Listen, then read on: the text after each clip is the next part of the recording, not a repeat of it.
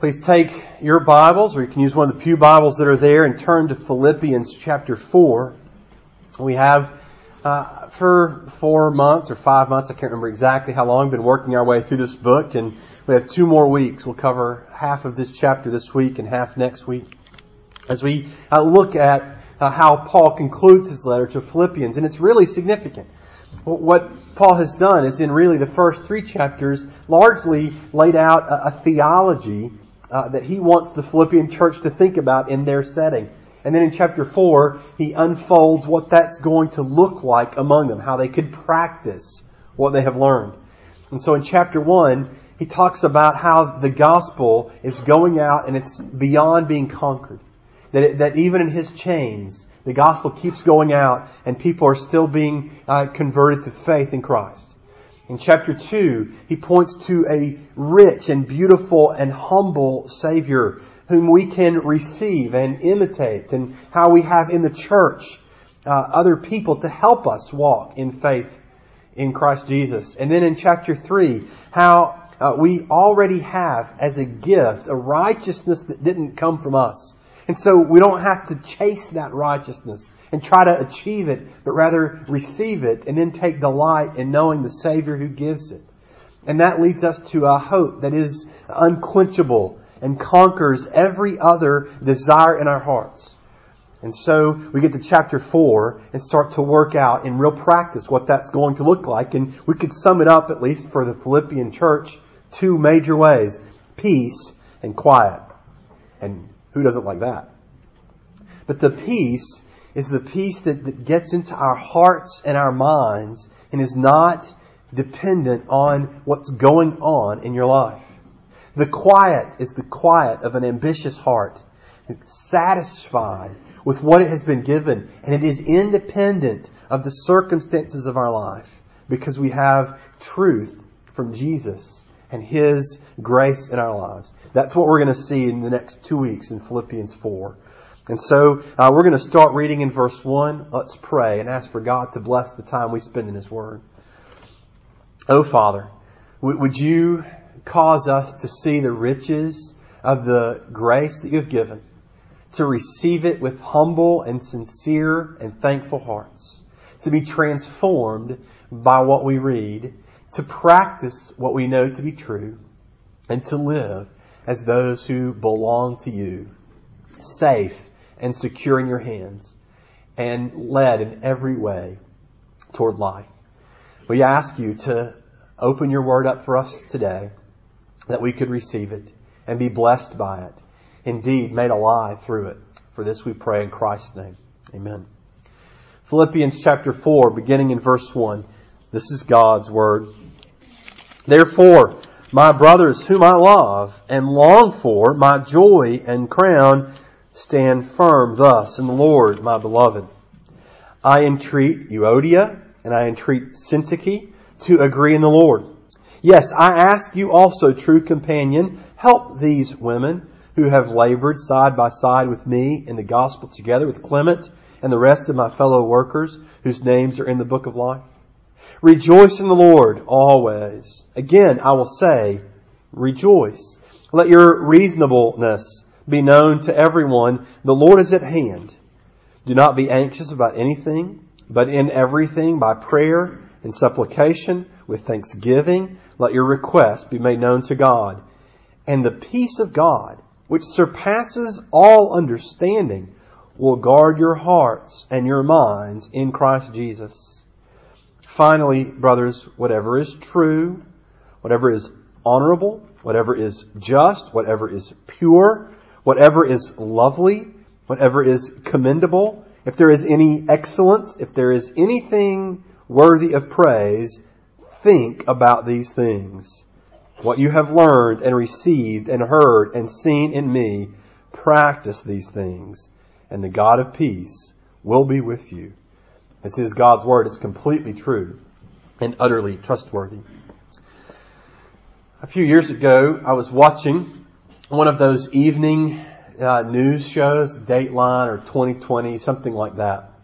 And as a little experiment, they had set up in a public place, something like a mall, a little studio in which they had put down in the center of the room a short putting green.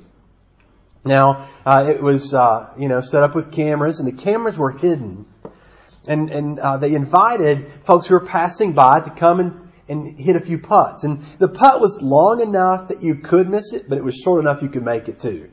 And so these folks would get in there, and they were supposed to take 10 putts and count how many they hit and set a little baseline level. So people would come in, and typically it was, your non-athletic types who maybe didn't play that much golf, and they'd come in and they'd hit 3 or 4 putts out of 10.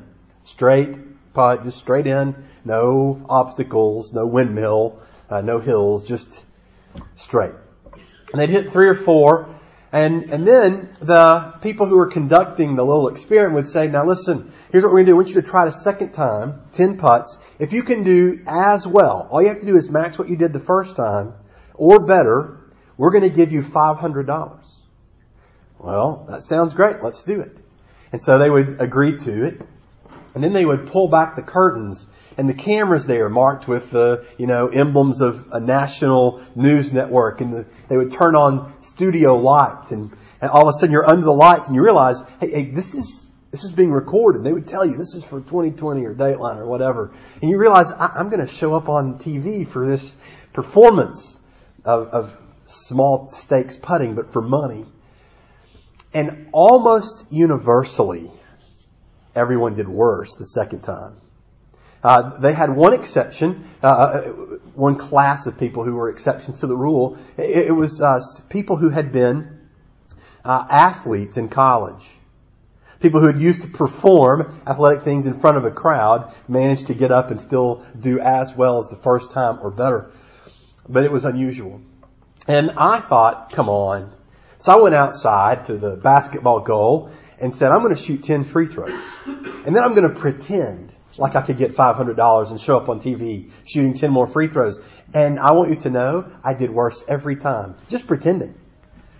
That little extra pressure that kind of gets a little bit of anxiety and nervousness going really affects how we do what we do. And if you were concerned that athletes may have figured out the key to this, they just figured out the key on maybe athletic performances. After all, think about the athlete who, after a brilliant college career, makes it into the pros and starts getting paid big money. And you hear the stories of how they've got this entourage of hangers-on, folks who were friends in high school who are leading this young athlete in making bad decisions. It's so common that it's practically a cliche. And you'll hear the announcers talking about their life off the field and saying if he's got these people who are misleading him and getting him into all sorts of trouble, he'd be so much better if he didn't have that entourage. Well, they can't say no to him. They're afraid. They're anxious about hurting their old friend's feelings, of saying, I've got to cut you off. Or they're anxious about being alone. The anxiety just shows up in a different place.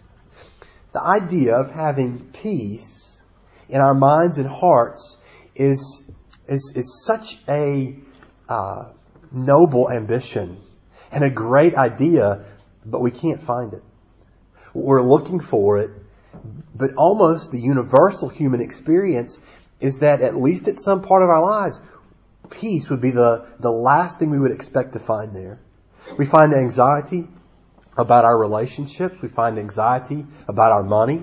We find anxiety about our jobs, about the future, about the economy, about politics. Anxiety just sort of gets in to our minds and hearts.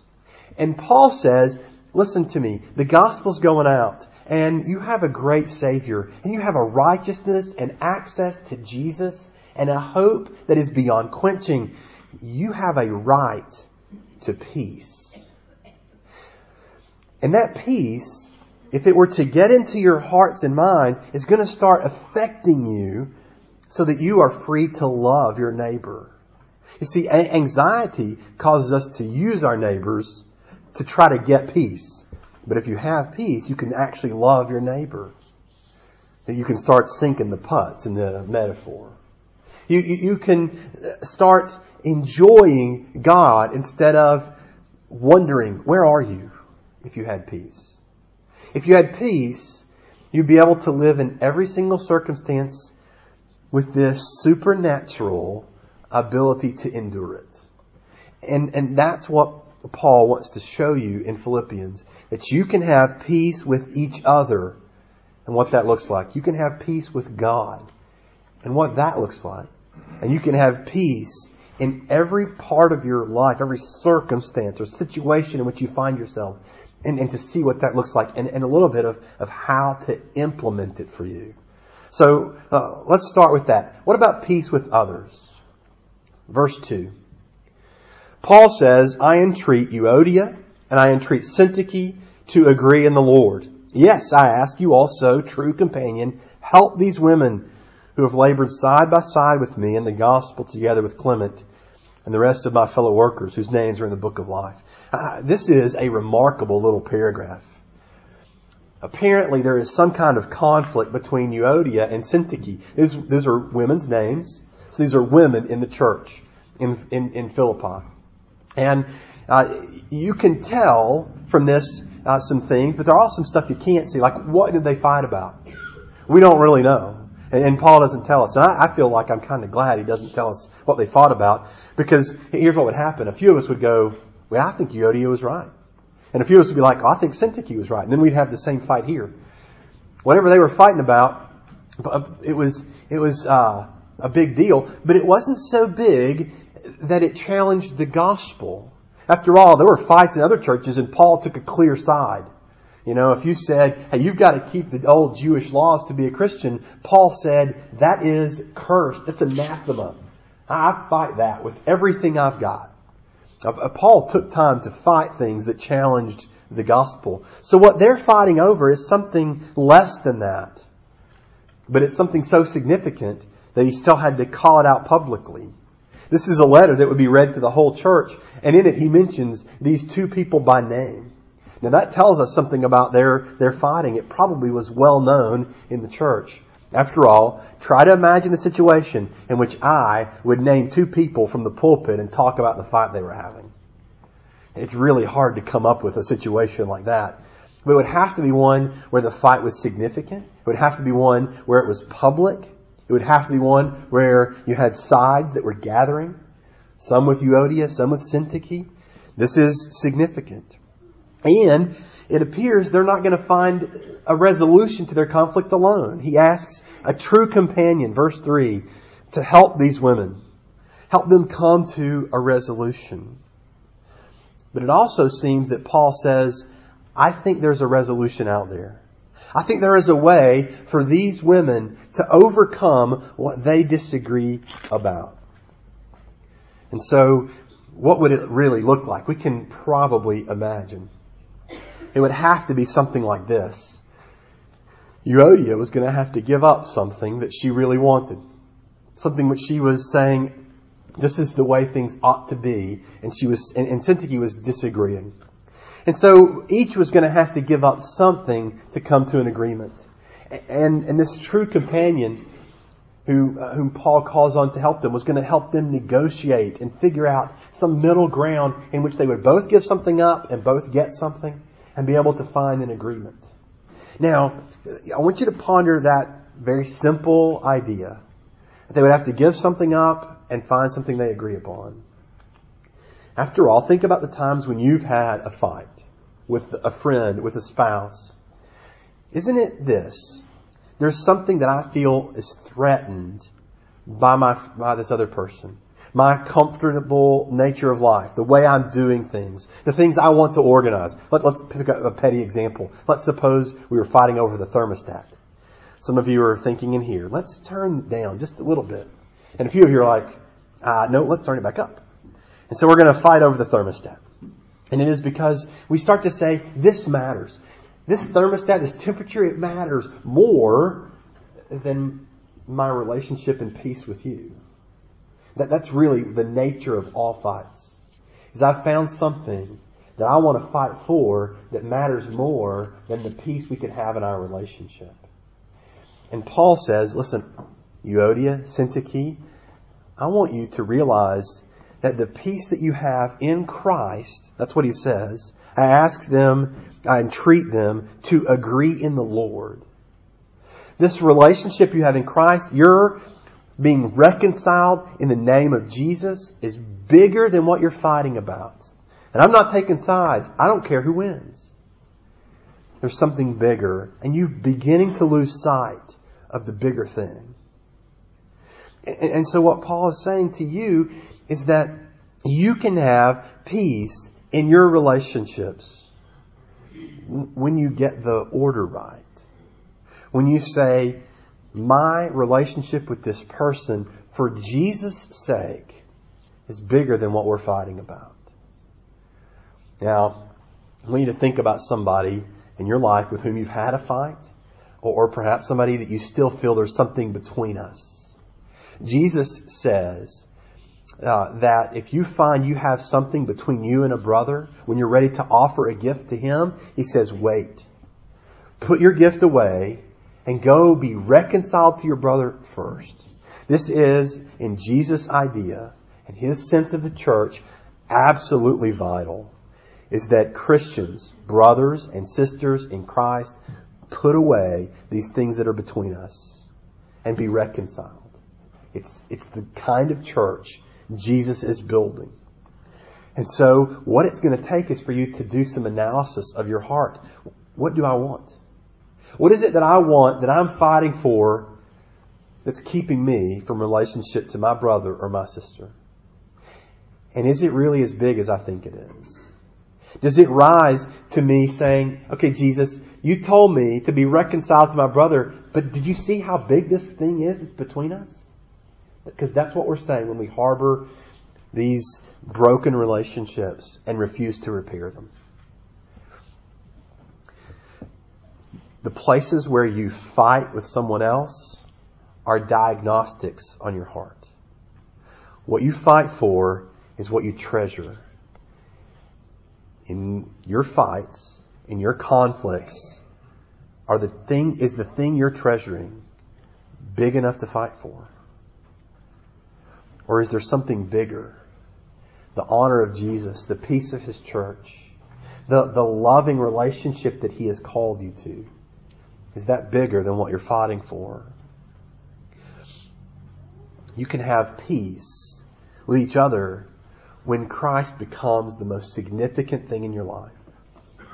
And so if you're in a fight right now, the first place to go might be, what is it I'm treasuring? And turning to Jesus and saying, can you help me put that better in a lower spot so that I can worship you bigger than this thing? That might be the first place to start.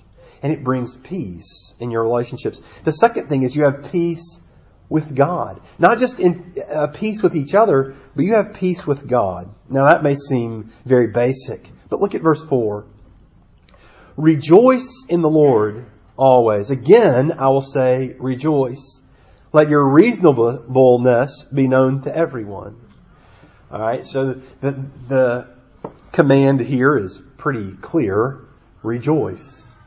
You ought to be celebrating your place with Jesus. That he has welcomed you, he's given you grace, he's made you his own, and that ought to be a place where you find happiness. A place where you find joy. Now, this isn't to say that you can't have grief along at the same time. Christians are people who can weep and rejoice at the same time. We can be suffering and feeling the impact of a broken and fallen world, while at the exact same time knowing that I belong to Jesus. And so while it hurts right now, I have this hope that can't be quenched. And so there's this bubbling conflict in us all the time of joy and weeping. And they run right alongside each other. And sometimes the joy is bigger and sometimes the weeping is bigger, but they never go away. And so Paul says, keep coming back to this thing you've got with Jesus. Keep coming back to the Lord and going, but I belong to the God of the universe. And it helps put everything else in your life in perspective. You have good standing with him. And he says, here's what that really looks like. Let your reasonableness be known to everyone. That's a funny way, I think, to describe what joy looks like. Reasonable. I think of joy as jumping up and shouting, raising your hands and writing a song, or, if I could do that kind of thing. Let your reasonableness be known to everyone. Reasonableness was this idea that I could enter into a situation that didn't go my way and I could still be worked with. I didn't have to have things go according to plan. It means gentleness and forbearance. And so things could go all wrong around me, and yet I'm not insisting on what is my right. Now, how do we get to the point where we can let go of our plans, let go of our rights? I am supposed to get this. I'm supposed to get this encouragement. I'm supposed to get this thanks. I'm supposed to get noticed. And I can let go of those things. How does that happen? Because I found my joy in the Lord, not in getting noticed. I found my joy in the Lord, not in being properly acknowledged. I found my joy in the Lord, not in having my things and my life in order. And so Paul here is saying, when he tells you rejoice in the Lord, he's also saying, and don't rejoice. Don't find your deepest joy in other things. Let me give a real way this would work. Let's suppose that you walked out of Walmart and you came outside your car and the window was broken in, and a bag of things that you were taking home had been stolen out of your car. The first thought on that is just deep frustration and disappointment, especially if the stuff in the bag was really valuable and hard to come by. And you go, who would do this? And there's sort of this bitter and anger that starts to rise up. And there's a sense of justice that's been offended, and that justice, that sense is right.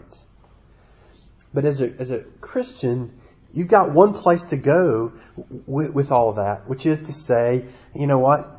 That thing, as valuable as it was given to me by God. And it itself was never where my joy and happiness was. The fact that I had an intact window on my car, that wasn't where my ultimate joy was. I liked my car. I liked that stuff. But I know God gave it. And so I trace this small piece of joy that I can get from car and stuff back to the one who gives. And you see, that hasn't changed. God is still there. When these bad things happen, when I lose stuff in my life, whatever it is, God is still there. I was listening to one of my favorite preachers, Ricky Jones, talk about a time when he had a tree that was impinging on his power lines in his house. And so he hired a company to come and cut some of the branches loose. And apparently that is high-tech work. It cost $1,000 to cut all those trees safely. But his house was better. And after all, that's worth it. A couple of weeks later, his neighbor had a similar circumstance, and the utility company came by and cut all those trees and didn't charge him anything. And when Ricky found out about it, you can imagine the first sense is frustration. But as he walked away from that conversation, here's what he said. Wow, isn't that an interesting thing for God to do with His money? That is the attitude that you and I have with all of life. My joy is in the Lord, not in my money, not in my circumstances, not in my place. It's in the Lord. Rejoice in the Lord. And so, isn't it an interesting thing for God to do with His car window? Isn't it an interesting thing for Him to do with His time when my time is wasted? Isn't it an interesting thing for God to do in my life? Isn't it an interesting thing for God to do with His servant, to put him in prison, as Paul was in prison? You get the idea that the joy and the standing I have with God isn't changed. And when He gives me stuff, things that I enjoy, good circumstances, I give thanks. And when He gives me circumstances that are adverse and filled with affliction, I still look beyond that to the joy I have in God that doesn't change. You can have peace with God, and it produces joy and a reasonableness that says, I don't insist on my rights. The last thing is that we have peace in our present life. He says this, do not be anxious about anything, But in everything, by prayer and supplication with thanksgiving, let your requests be known to God. And the peace of God, which surpasses all understanding, will guard your hearts and your minds in Christ Jesus. All right, so everywhere you have this anxious thought, everywhere. Every anxious thought that enters into your mind and your heart, everywhere where that peace is threatened, God tells you, bring it to me. Bring it to me and I'll take care of it. Put it on my list. Come and pray. Make your requests known. What kind of requests can we have? Everything. God, I'm really anxious about my health. God, I'm really anxious about my job. God, I'm really anxious about the storm. The next storm. I'm really anxious about my children, my grandchildren. You could put anything in that list, can't you? Where do your anxieties lie? God says, bring them to me and make your requests known. God, I'm really anxious about my children. Would you overcome my mistakes and cause them to grow in Jesus? God, I'm really anxious about this relationship because I have messed it up. Would you reconcile us? God, I'm really anxious about how guilty I feel and how much shame I feel. Would you help me trust that I really have peace with you and that I could find the joy of your salvation? We bring everything to God, but we bring it with thanksgiving. Why thanksgiving? Well, every time we find something to be thankful for from God, what we're saying is, God, I remember how you provided there. I remember how you cared for me here. I remember how you forgave my sins. I remember how you have raised my children already. I remember how you gave me a job when I was without one before. I remember how you sustained me when my health was bad last time, or when my neighbor's health was bad, how you sustained them. Every time you give thanks, what you do is you say, I remember the kind of God you are. And so that means I can really trust you with my anxieties. I remember how you sustained Paul in prison. I'm thankful for that. I remember how you surely brought peace to Euodia and Syntyche and the church in Philippi. I'm really thankful for that. And so that must mean you're willing to do it in our lives too. Every Thanksgiving helps us go, I can lay this on you. And I don't know if you've ever had this experience where you bring your anxieties to God. He commanded it, so I'm going to come pray. God, I'm really anxious about these 10 things. We make our list. We list them all 10. And then when you get done praying, you're like, I'm more anxious than I was before. I just went over all my anxieties and a few that I'd not been thinking about. Now I'm really anxious. Well, what happens is we go through our anxieties and then we leave the prayer thinking, now I've still got to deal with these 10 things. Instead of thinking God is going to give me all that I need to bear whatever happens. And so we want to bring our prayer request to God, expecting God to answer.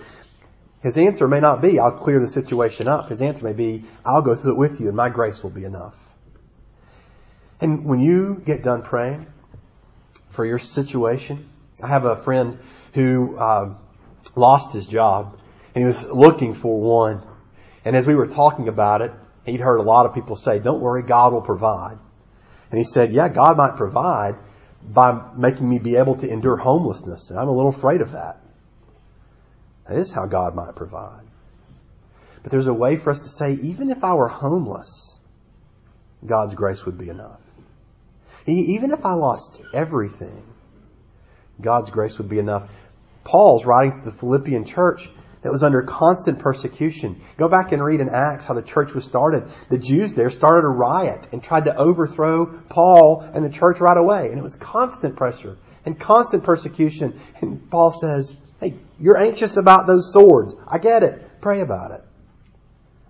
And then there's a peace that as we lay it on God, that's beyond being able to explain or understand, that guards your heart, that protects it from these darts of doubt and dark circumstances. Not that dark circumstances don't come, but that your heart can be overwhelmed by them. Like in Isaiah, where God says, when you pass through the waters, I will be with you. They won't be able to overwhelm you.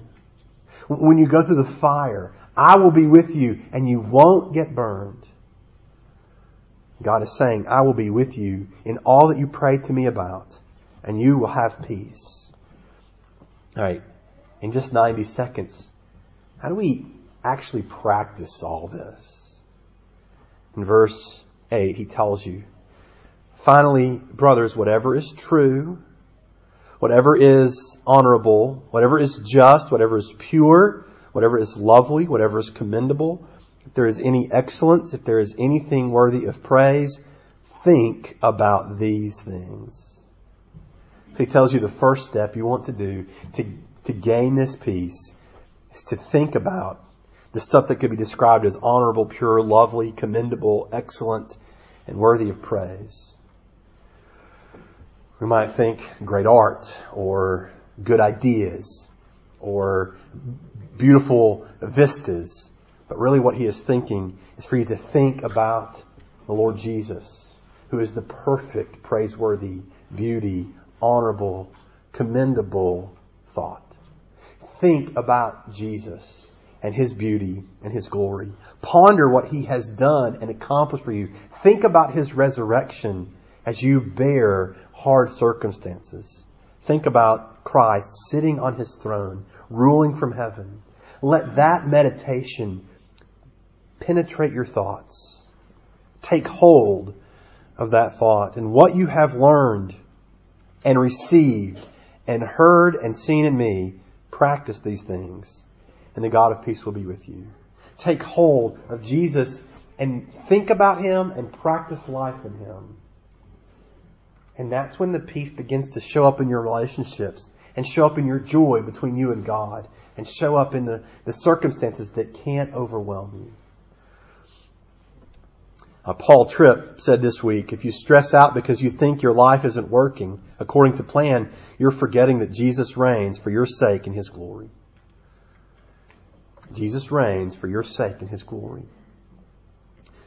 One way the world will tell you to get peace is to get rid of any ambition or desire.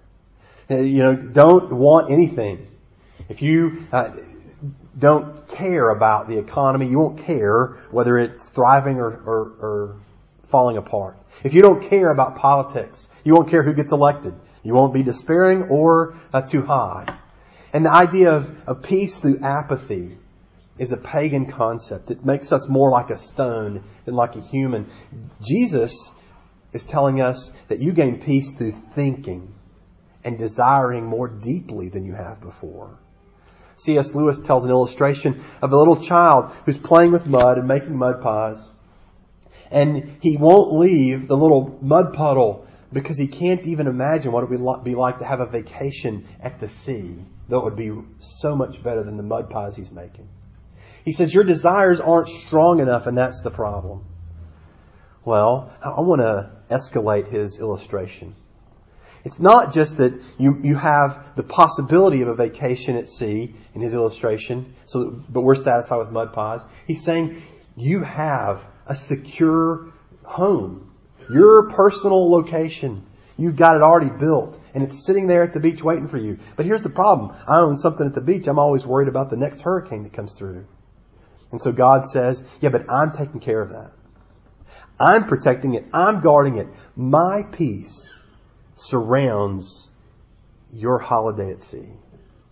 My peace surrounds your eternal hope.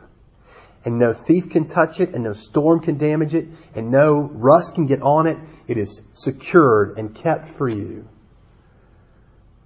And so you hear Paul say, you know that? Rejoice in that.